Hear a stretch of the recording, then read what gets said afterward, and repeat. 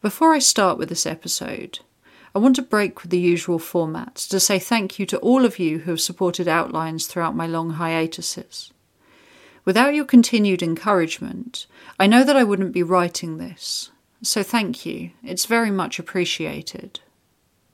The pandemic has been a difficult time for everyone, and it's had a huge impact on the ways in which I can conduct my research. It's also made me realise that if I want to continue on with the show, then I need to start making it financially viable. Each episode represents at least 60 hours of solid research and writing time, and comes with a multitude of irritating fees and subscriptions. Outlines will continue to be free to listen to and free of advertisements.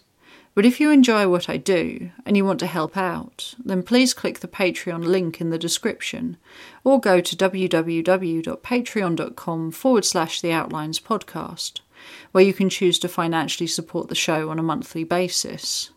But of course with the ability to stop your payments whenever you need. At the Detective Inspector level, I'm offering access to one exclusive microcase per month and early access to regular episodes. Or, if you choose to become a detective superintendent, you'll get all that, but with merchandise as well. And everything I'm saying now comes with a guarantee that, during a series, I'll release at least 2 episodes a month, and an exclusive microcase even during series breaks. Please consider supporting if you're able to, whether now or in the future. It will make all the difference to me. This episode of Outlines contains content which some listeners may find distressing, so, as always, discretion is advised.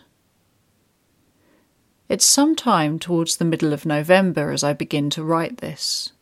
It's been a long month, actually a long year of wanting to write, researching, planning, and then being unable to go through with it. Research is printed, sorted, and piled all over my desk in cases and categories, and somehow I can't seem to begin to make sense of any of it, especially this case. I actually did the drive back in August of 2019, and when I came to write it up, something didn't feel right. I've lost the audio from that day to a dead laptop, but there was a conversation between myself and Gemma, my sometime research assistant. We say, this doesn't seem right. Normally, when I do the drives for these episodes, visiting the scene comes with a certain sense of anonymity. We quietly stop in a town or in the middle of the countryside, and to the casual observer there is nothing to suggest that we're doing anything out of the ordinary. In the village of Metton, it felt different. This is a small settlement in the heart of the North Norfolk countryside. With a road which runs straight through its centre, it is no more than a handful of houses and a church. The area lays untouched by new build, and so, despite the fact that the case I'm looking at occurred in April of 1969, there is really very little difference between then and now in terms of the lay of the land. And there's something about this one that still feels fresh in the mind. I don't know if it's because it's more well known than my usual, or if it's because Metton is so small and has been so exposed by coverage of this case, but it all felt somehow wrong. So much so that it took until only a couple of months ago for me to start to understand how to approach it. In September of 2021, I took a walk one afternoon in early autumn, under a warm sun and leaves which had just begun to turn yellow.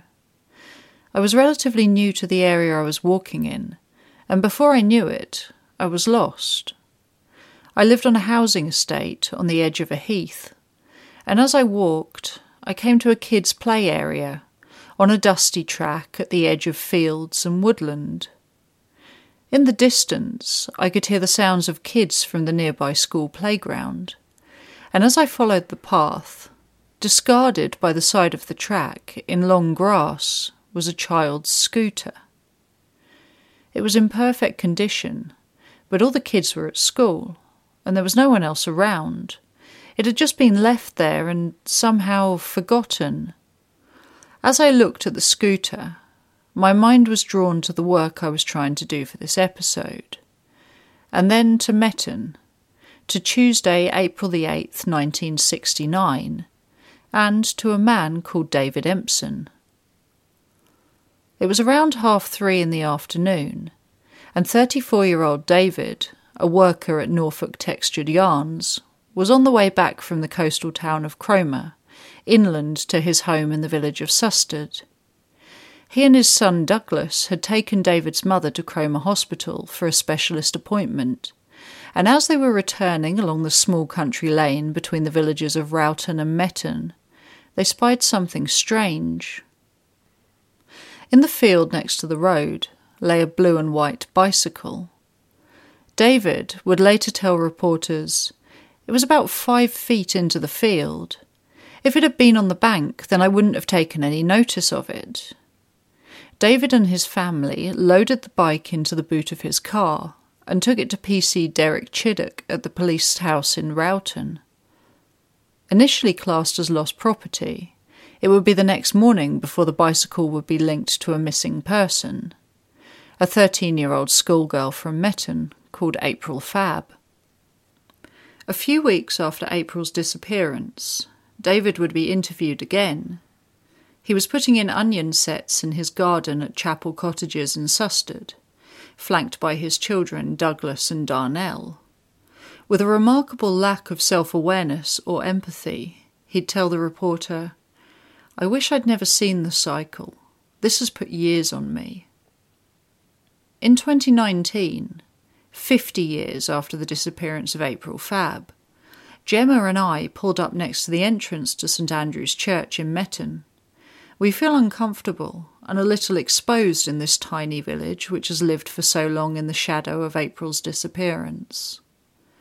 Opposite the church, and overlooking the entrance, stands a red-bricked house. This is number 3 Council Houses, and was the home of April Fabb.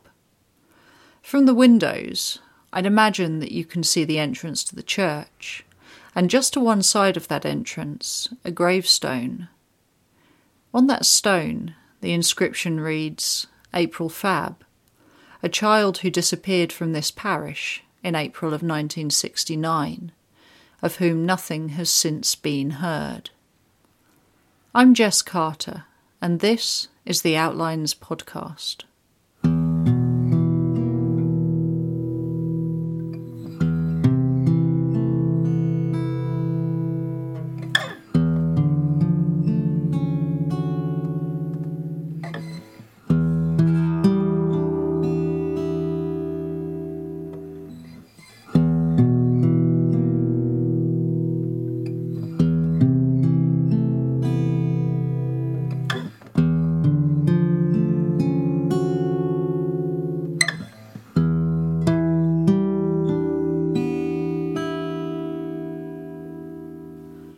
April, the youngest daughter of Ernest and Olive Fabb, was born on the 22nd of April 1955. Ernest worked as a labourer at H. Bullen & Son, a joinery in Cromer, and April attended school at Cromer Secondary Modern. She had shortish, light brown hair and blue eyes, and was, by all accounts, just a normal teenage girl. She owned a Cairn Terrier called Trudy, and was a happy girl, though she had a sensitive nature and was even a little afraid of the dark. On her bedroom wall was a poster of the pop star Andy Fairweather Lowe, who in the mid to late 60s came to fame as part of the Welsh pop band Amen Corner, reportedly her favourite band.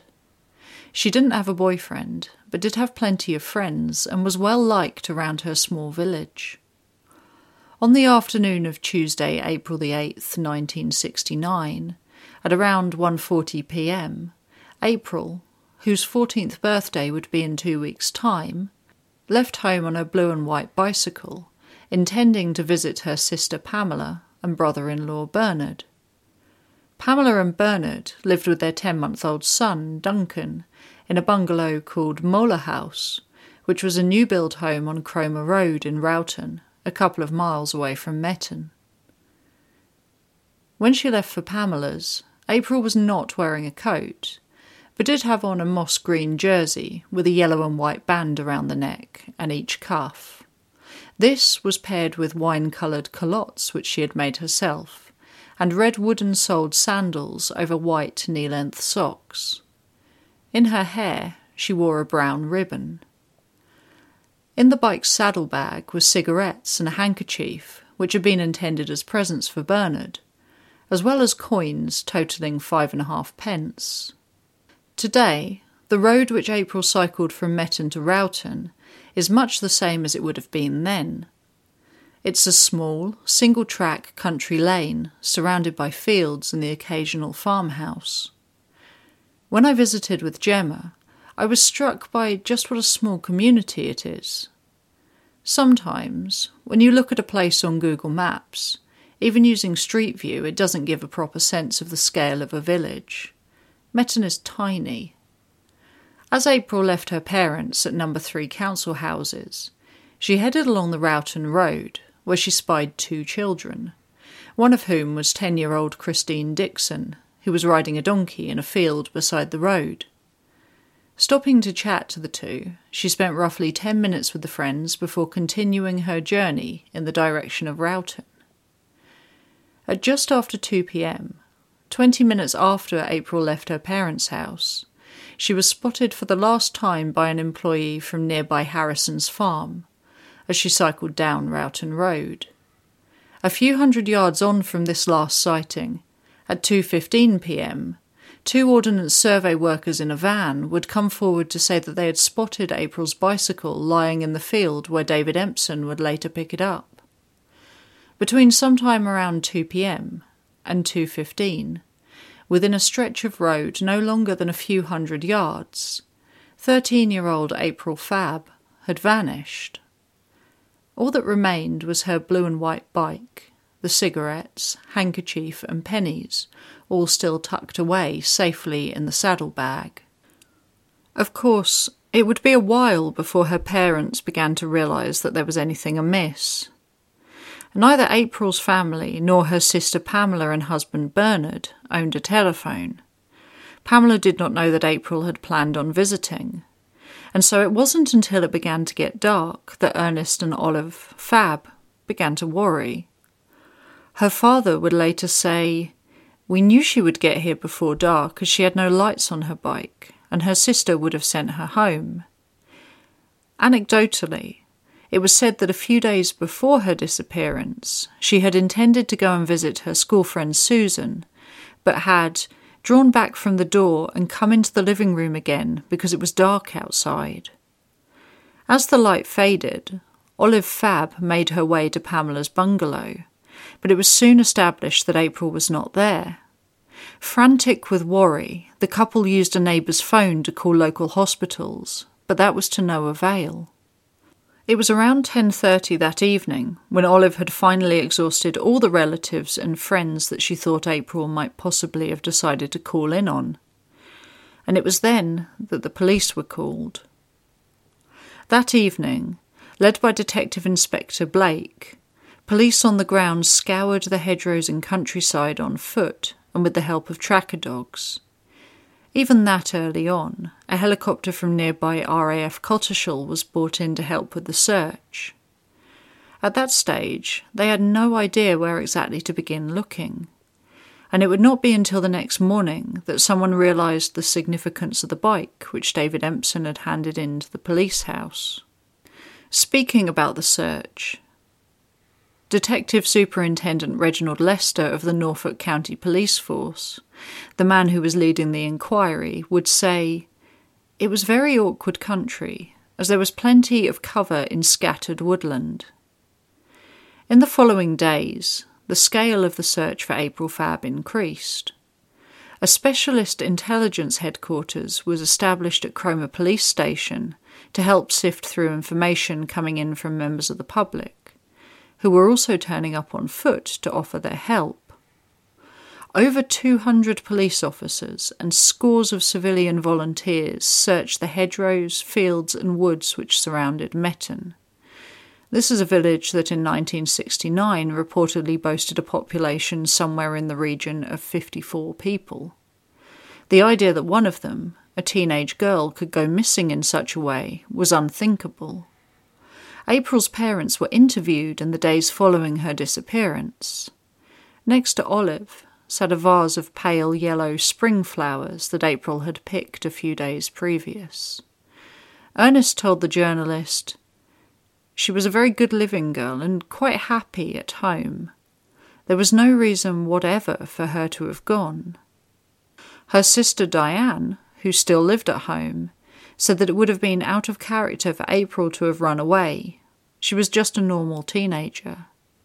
Just in case she had left voluntarily, though, her family clearly told the paper, "We want her to know that she can come back here, and not a word will be said against her," with Olive adding, "We are hoping and praying that she comes back safely to us." As the police investigation continued throughout the week, it began to transpire that there was no more than a 10-minute window in between the last sighting of April by the Ordnance Survey workers on Rowton Road and the first time her bicycle was seen in the field a few hundred yards further on. When police inspected the bike, they found that it was undamaged, and that the field in which it lay showed no signs that the ground had been disturbed. Somewhere in that 10-minute window, something had made April abandon her bike, which was then left at least 5 feet into the field at the other side of a built-up bank. It was theorised that she wouldn't have had the strength to throw the bike into that field herself, but without any eyewitnesses, it was impossible to know what could have occurred that afternoon, and if she left voluntarily, or against her will, on foot or in a vehicle. There were several interesting sightings of cars and vans reported in the area around the time April was cycling down the road.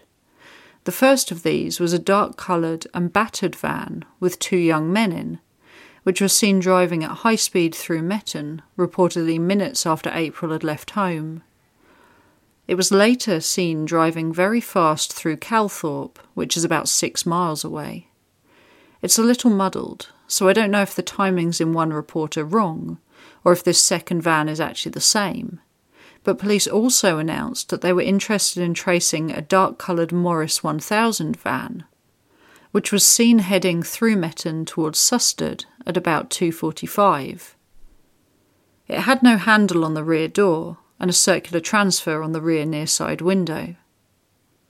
Another van, a dark blue or black Ford Transit carrying 3 men who were selling carpets, was also seen at 1:30 p.m. outside a fish and chip shop in Rowton. There were also a couple of stationary cars spotted in the area between 2 and 3 p.m. One of those was on a rough track apparently known locally as Tom's Tot, which ran from between Rowton and Metton. The car was described as being similar to a Ford Anglia or Escort Estate, with a chrome strip or a cream flash along the side.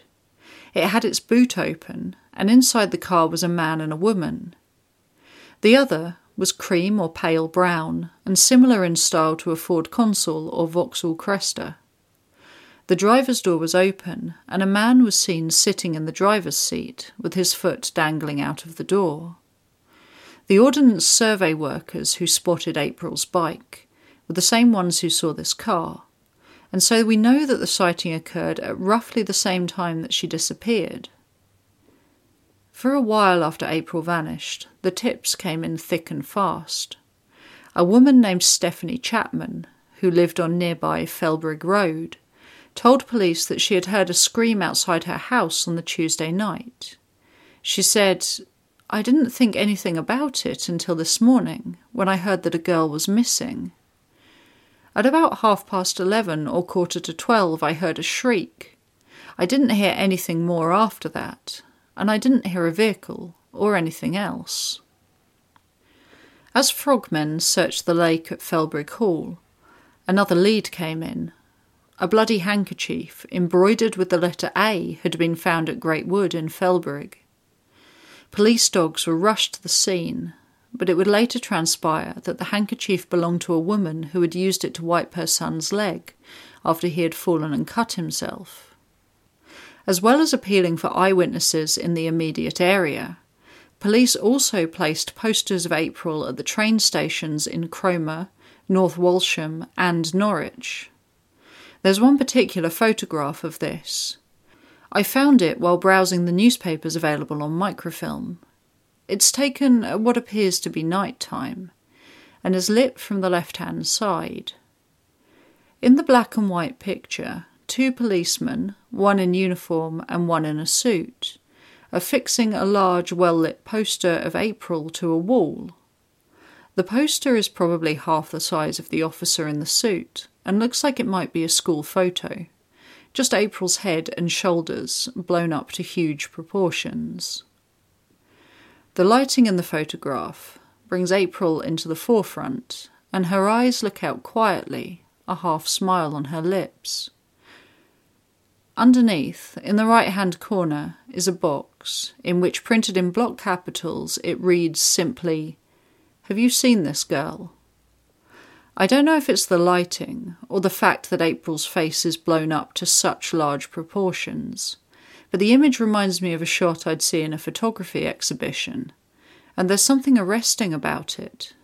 Nowadays, we have social media to help us look for missing people.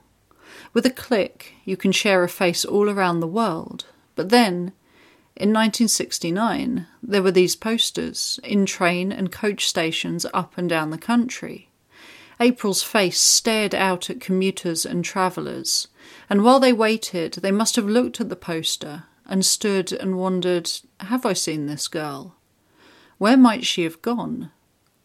Detective Superintendent Reginald Lester told a press conference that, presumably off the back of this poster campaign, someone had come forward to say that they'd seen a girl matching April's description at about 6:15 on the Tuesday evening at North Walsham railway station. That's around 8 miles away from Metton. The girl was apparently keeping out of the way. This sighting contradicted that of the driver and guard of the 3:48 train from Cromer that afternoon, who thought he had seen a girl like April on the train. Police also got word of a girl on a coach which left Norwich at about 10:15 a.m. on Wednesday the 9th of April, and arrived at London Victoria at 3:15 in the afternoon.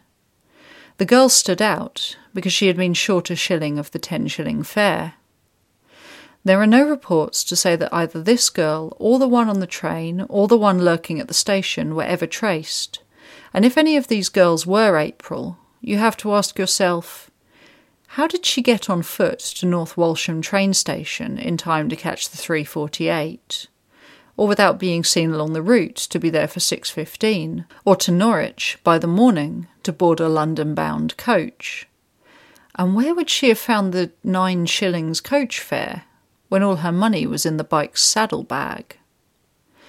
One more sighting, which is unfortunately sparse on information, places her outside a newsagent in Blackwater, Hampshire, 180 miles away from Metton. Again, this has never been confirmed. The police were anxious to exhaust every possible line of inquiry, and so they also spent some time visiting Cromer Secondary Modern, where April had been a pupil. They gathered all of the school's 370 students for an assembly, and asked them for any help they could give, either with April's whereabouts or in identifying the girl seen in North Walsham at 6:15. As well as this, 9 of April's school friends, the police and some of the secondary modern staff were gathered together for a collective interview. Police also received a special viewing of an 8mm colour film made by C.C. Lond, the school's deputy headmaster. The movie was shot over a 4-day residential course at How Hill in Ludham the previous year, and was intended to give a better impression of April than could be seen in photographs. It's one of those tropes of crime cinema, the 8mm film of a missing girl smiling and enjoying herself, unaware of what is to come. There's something which feels quite poignant in the idea that this happened in April's case.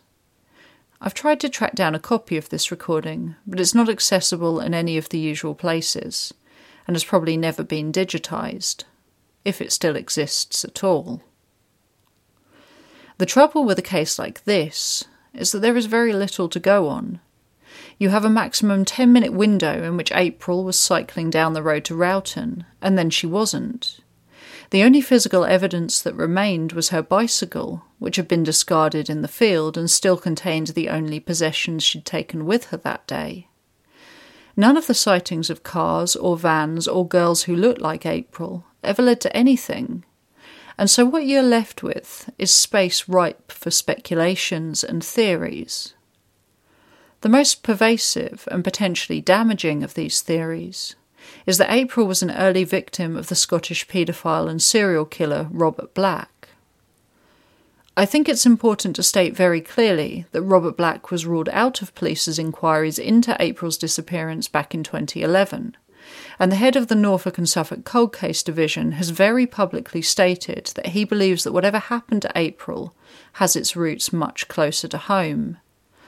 But the theories persist and continue to invade the narrative of what happened that day, and so I am going to include some of them here. For those of you who aren't aware of Robert Black, but want to understand where he fits into the timeline, he was convicted in 1994 of the kidnap, rape and murder of 3 young girls, with a 4th murder charge added in 2011. All 4 of his murders were committed between 1981 and 1986. As well as this, he had already previously been sentenced to life imprisonment in 1990 for the abduction and sexual assault of a 6-year-old girl. He was spotted as he abducted the girl from outside her home by a neighbour, who, realising what he was witnessing, noted the registration number of Black's van and alerted the girl's mother, who immediately called the police. When the van was apprehended, not long after the abduction occurred, the girl was discovered inside a sleeping bag.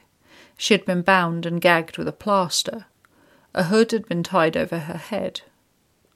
While this case alone resulted in life imprisonment for Black, it began to become clear that this was not the 43-year-old's first crime. The first of his known murders, which is the one not prosecuted until 2011, was committed against 9-year-old Jennifer Cardy, who was abducted, sexually assaulted and murdered on the 12th of August 1981 as she cycled to a friend's house in Ballinderry, County Antrim. Her bike was found less than a mile from her home, covered in branches and leaves. 6 days later, Jennifer's body was discovered in a reservoir 16 miles away from her home. She had been sexually abused and died of drowning, probably accompanied by strangulation by ligature. The second girl was Susan Maxwell, who was 11 years old and lived in Cornhill-on-Tweed, which is on the English side of the border with Scotland. She was abducted on the 30th of July 1982 as she walked home alone from playing tennis. On the 12th of August, a year to the day after the murder of Jennifer Cardy, Susan's body was found in a copse by the side of the A518 road near Uttoxeter, 265 miles away from where she had been abducted.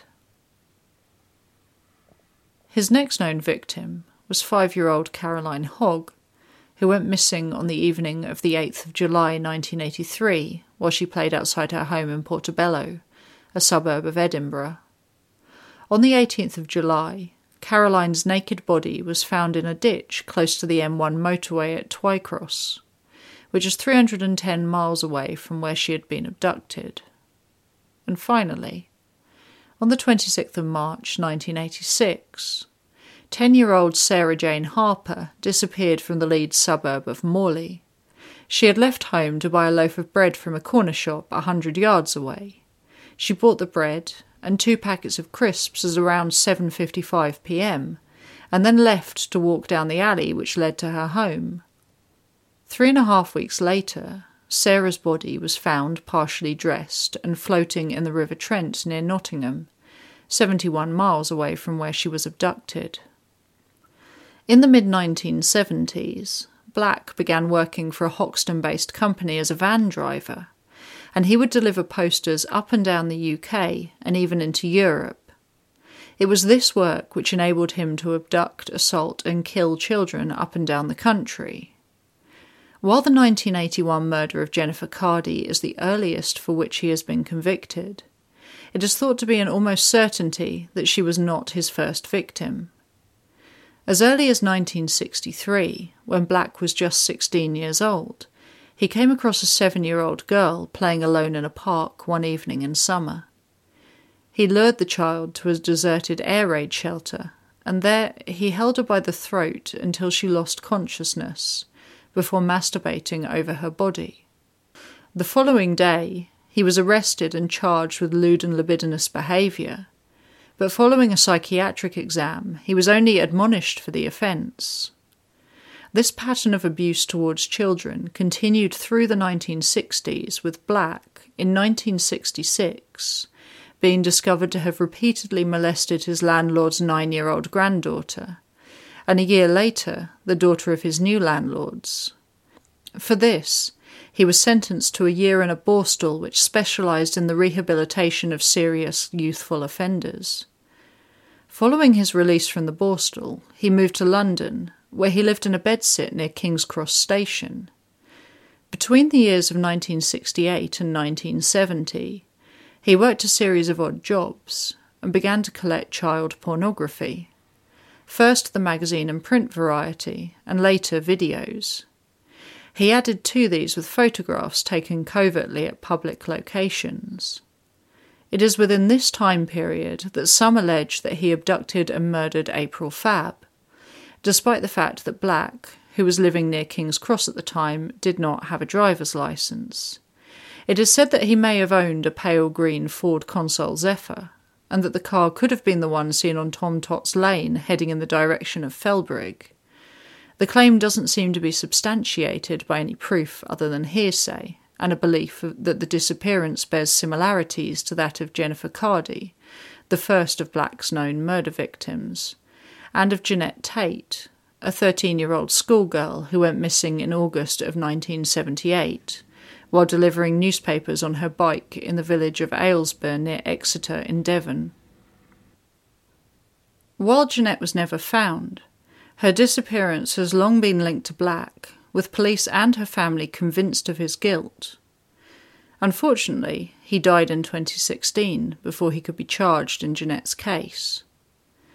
At first glance, there do appear to be similarities between what happened to the girls, except that April's disappearance occurred 9 years before Jeanette's, and before Black obtained his driver's licence.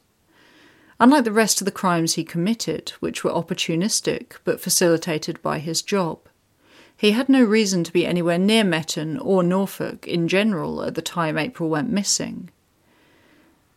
It has been very publicly stated by the man in charge of the cold case review team that he doesn't believe her death had anything to do with Black, and yet still the idea of his guilt persists. The problem is that it's convenient to say that it must have been him. Black was a high-profile serial killer and paedophile, and linking crimes to him creates a lot of press coverage. Unfortunately, it also hinders the investigation and public interest if they believe a case to be solved, because they've heard a convicted killer was probably guilty of the crime. It is certainly likely that April Fabb was abducted. Her bike had been thrown, not dragged, into the field. There were reportedly no marks on the bike or the road to indicate a traffic accident, and the fact that she had left the house carrying so little, had no known boyfriend, and seemed so content in her home life, makes it difficult to imagine a scenario in which she had willingly run away. Having said that, no one actually knows. There are no answers, just a bike in a field and a missing 13-year-old. For the Fabb family, especially her parents Ernest and Olive, April's disappearance was something that they would never be able to move beyond. In the immediate aftermath, Olive had to take sedatives to help her sleep, and the couple left their porch light on all through the night and the door unlocked, hoping that their daughter would return. As the days turned to weeks and slowly to years, the story of April's disappearance became consigned to anniversaries and the occasional byline in the wake of another tragedy. In 1989, 20 years after April's disappearance, the Fabbs spoke to the newspapers. Olive said, "Until they find her body, I cling to the hope that she is alive. I have to do that to keep myself going. I think somebody took her and is probably keeping her." 3 years prior to that interview, in 1986, the couple had spoken to journalists and Ernest said, "It's bad enough when they find these children murdered, but in our case, we don't even know that." Olive added, "I think I would have been in an asylum now if I had given up hope." In 1989, the couple lived in a house in Cromer. Despite having moved there 3 years prior, they still kept a bedroom ready in case April returned. Olive said, "Her doll is still on the bed and her brush and comb are still on her dressing table. I still have her school satchel too. I won't be turned away from my belief that she will come home. Time has healed us a little, but she is still on our minds every single day." Ernest Fabb, who had never believed that April went somewhere of her own free will, said in the same article, "I don't think she could still be alive. I have come to the conclusion that if she was not abducted, she would have come home on the day she went out, on that cycle ride." Detective Superintendent Reginald Lester, the man who first led the investigation, died in 2017. He was 92 years old and wished until the day he died that he could have solved the case for April's parents. Ernest Fabb died in 1998, Olive in 2013. In 1993, Reginald Lester gave an interview to mark the 25th anniversary of April's disappearance. He said, "It's one of the disappointments of my career that I retired without resolving the mystery of what happened to this lovely couple's daughter. April is not the only victim of this sad story. Nearly 25 years later, Mr. and Mrs. Fabb are still victims too." As with all unsolved cases, the file on April's disappearance remains open.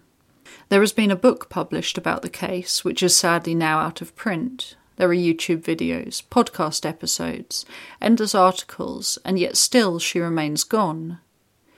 It's been 52 years now since she vanished, seemingly without a trace, destined to become Norfolk's highest-profile missing persons case. She left behind siblings and a mother and father who never forgot her and never stopped hoping that one day they'd find answers.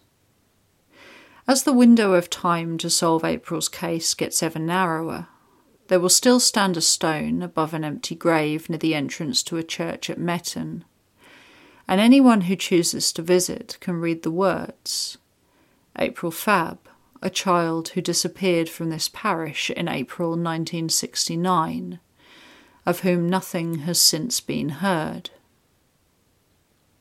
If you enjoyed Outlines and would like to support the show, you can do so at www.patreon.com/The Outlines podcast, or by clicking the link in the description box below. My thanks to new and returning patrons Andrew Goldsmith, Natasha Turner-Swift, Amy, Karen Watson, Gillian, and Robert DeCastro, also to Ash Hirons for their support on PayPal throughout my hiatus.